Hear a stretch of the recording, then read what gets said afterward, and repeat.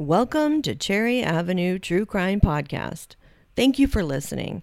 I really appreciate all the support you are giving me by subscribing. If you haven't subscribed yet, please do so. It's free. It's free on Apple Podcasts, Google, Stitcher, or anywhere that you listen to your podcasts. Again, thank you so much. This week we have two main feature cases. Neither was long enough to be a full feature, but both are extremely interesting. Please stay tuned after the main features for some historical newspaper clippings that are very similar to the first main feature about a man who shoots his cousin to death for basically nothing. Our first case is a cold case that was recently solved in 2016.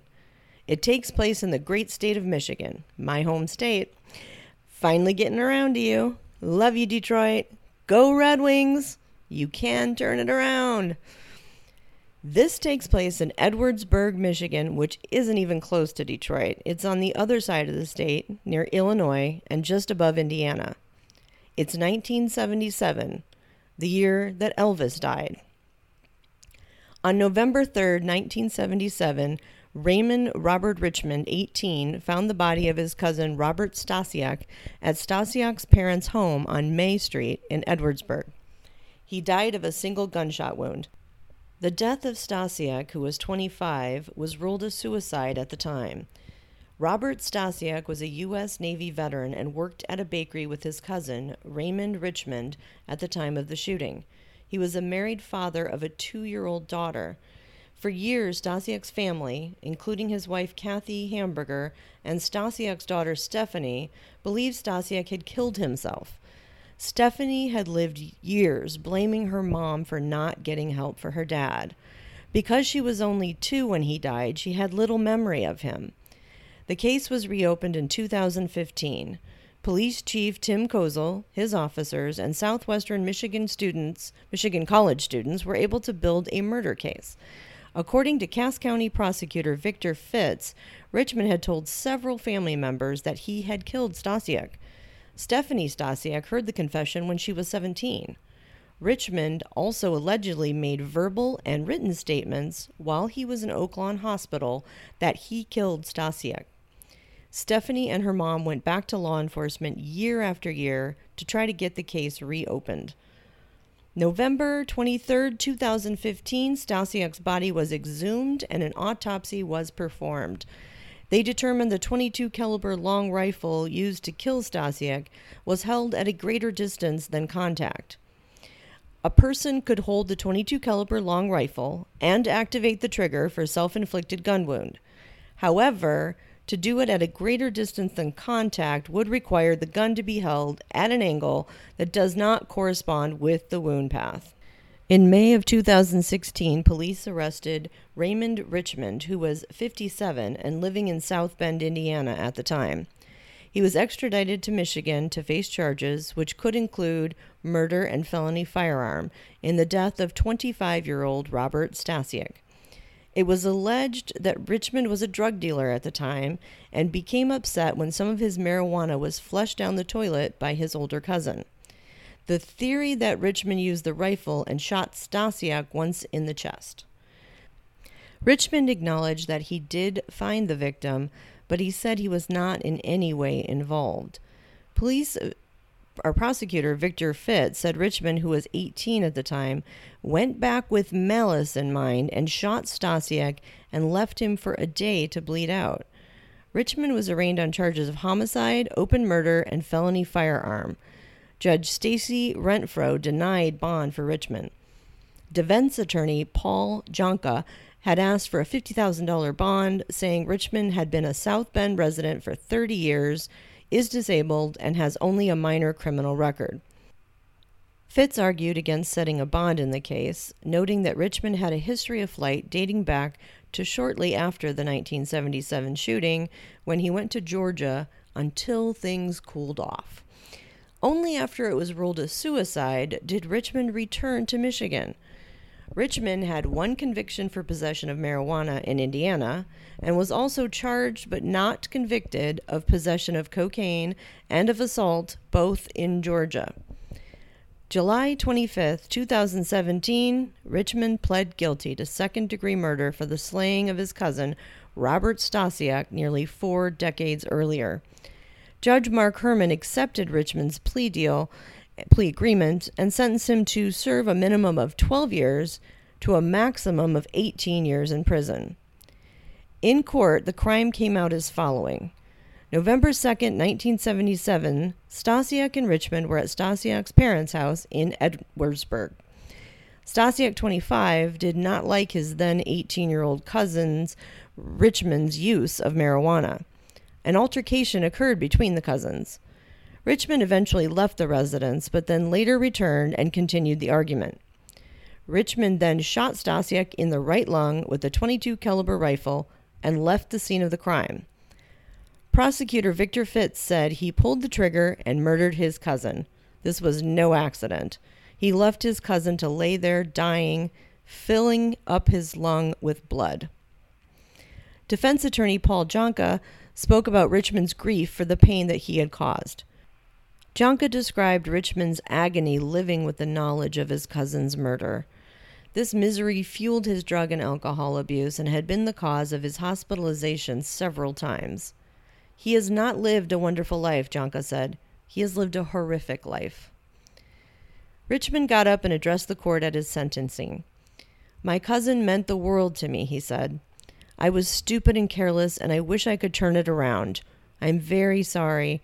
There are no words to express how sorry I am. Despite Richmond's claim that the killing had been an accident, Judge Herman questioned why a remorseful person would not help someone who had just been shot. It's very hard for the court to believe this was truly an accident, Herman said. You said you grabbed a .22 caliber rifle and pointed it at him.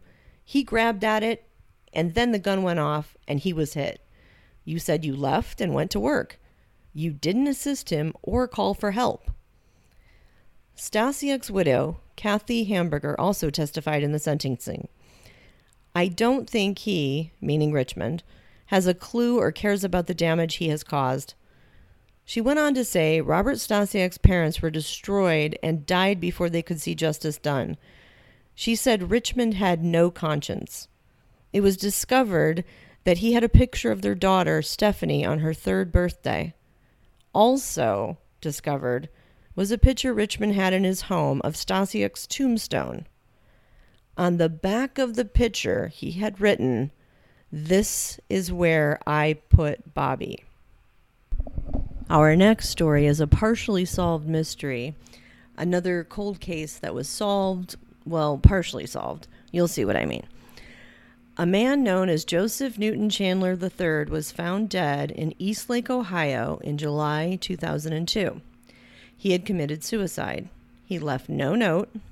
Police found $82,000 in his bank account and a 1988 truck.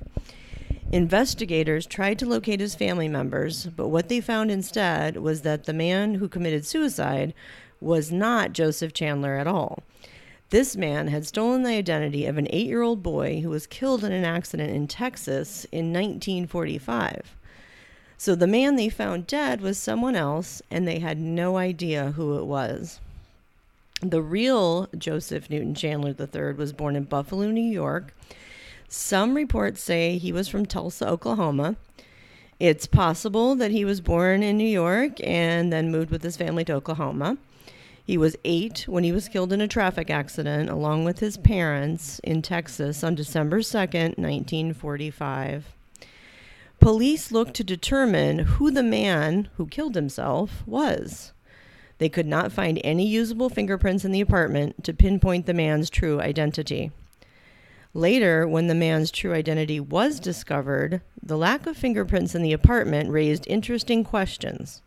Some of the books in his apartment were even checked, and only smudges were found. In 2014, Eastlake Police sought U.S. Marshal Peter Elliott's help. His office and a team of researchers spent years investigating why the man stole a child's personal information and lived quietly under an assumed name until his death in 2002. They tracked down DNA from a Lake County hospital where in 2000, Chandler had surgery for colon cancer. With the help of the labs at Cuyahoga County Medical Examiner's Office, Penn State, and the Ohio Bureau of Criminal Investigation, Elliott received a DNA profile. He sent the profile to national crime databases hoping to find a match for unsolved crimes or fugitive cases. There were no matches. In June 2016, he contacted Colleen Fitzpatrick and Margaret Press, forensic genealogists in California who created the DNA Doe Project and Identifiers International. They work with police departments to identify missing persons and solve crimes. They use the profile to search Y DNA, which all males in a family share. This was similar to the type of searches used to help find the Golden State Killer. The initial searches gave them a surname of Nicholas or Nichols. They then searched for matches of potential first and second cousins to create a possible family tree. Early in the spring of 2018, they found a Nichols family in New Albany, Indiana. The family had 4 boys, 3 of whom had died. The other son had left the family years ago, but had not been reported dead. His name, Robert Nichols. Elliott found a son of Nichols, Phil, who was living in Cincinnati. Phil Nichols provided a DNA sample. It matched to the man who committed suicide in East Lake. Phil said he had no explanation for what his father had done. He stated that he was an unusual person. He was there, but he wasn't. He was like a stranger who lived in their house. He was with them, but he rarely interacted with them. Turns out, Robert Nichols was a war hero who spent the last 24 years of his life hiding as someone else. Robert Nichols grew up in New Albany, Indiana. He joined the Navy straight out of high school. On May 3, 1945, he served as a firefighter on the USS Aaron Ward when Japanese planes bombed it off the coast of Okinawa. Nichols, 18 at the time, was hit with shrapnel in his back and hip. He cared for the wounded and dying and pumped water out of the ship for hours before he realized that he had been wounded himself. He received the Purple Heart for his bravery. After the war, he returned to New Albany. It's reported he was so distraught and upset with what happened that he burned his Navy uniforms in the backyard. Nichols married Laverne Court in January of 1947. The couple had 3 sons, Phil, Charles, and David. Robert Nichols worked as a draftsman for General Electric. Nichols left his family in March of 1964. Phil, the oldest, was a teenager at the time. Marshall Elliott said Nichols told his wife, "In due time, you'll know why." Phil Nichols said it didn't surprise him when his father left. He was a loner. This knowledge made Elliott even more convinced that there was something more to be discovered. He did something somewhere at some time that he wanted to hide from, he said. He was a decorated war veteran. He had a wife and 3 boys. He had a good life, and he walked away from it all. Elliott said Nichols moved around the country. He went to Dearborn, Michigan, where he told his parents that he worked in the car industry. His sons visited him once, but he wouldn't let them stay with him. Instead, he put them up in a motel. In March of 1965, he wrote his parents that he moved to Northern California to the city of Richmond. He told them not to worry about him, and he was happy. 13 years later, in 1978, Nichols drove to Rapid City, South Dakota, and applied for a Social Security card under the name of Joseph Newton Chandler III. He used the personal information of the boy, including the child's birthday of March 11, 1937. Records show Joey, as he was known, did not have a Social Security number, which was common then, as the cards were given to adults. Nichols then moved to Cleveland using his name Joseph Chandler. He went to work as a draftsman. He worked at 2 different places near the Cleveland area, and at both places told co-workers that he feared someone was getting close. He never explained any further. In 1985, Nichols moved to Eastlake. He kept his life as private as possible. He didn't drink or smoke. He was antisocial and appeared uneasy in public. In photos of company office parties, it appeared as if he was forced into attending. Nichols died at the age of 75. At the scene of the tiny apartment where he died, there were no clues left of his prior life and the family he left behind, or why he hid his identity. Elliot believes there is more to the story. During his investigation, the marshal spoke with authorities in San Francisco to determine whether Nichols could have been the Zodiac killer. That case, as I'm sure, as a true crime fan, you already know, has never been solved. Nichols can't be ruled out, Elliot said, as he spent unspecified amounts of time in Northern California during that period. Elliot has talked with detectives across the country to determine whether Nichols committed other unsolved crimes. He speaks daily with police chiefs and federal agents seeking to unravel why a man went to such great lengths to hide from his past. He wanted to die so no one would ever know how he lived. So, one of my biggest questions is, why did he say to his wife, "In due time, you'll know why"? He must have already committed some sort of crime or multiple crimes that he thought he was going to get caught for. Or possibly something else he did that he thought would be discovered, and it was something that he just could not deal with. Or was there a possible mental disorder? He is described as antisocial, uneasy in public, and a loner, amongst other things. Now, those alone, that doesn't mean that he had any serious mental disorder.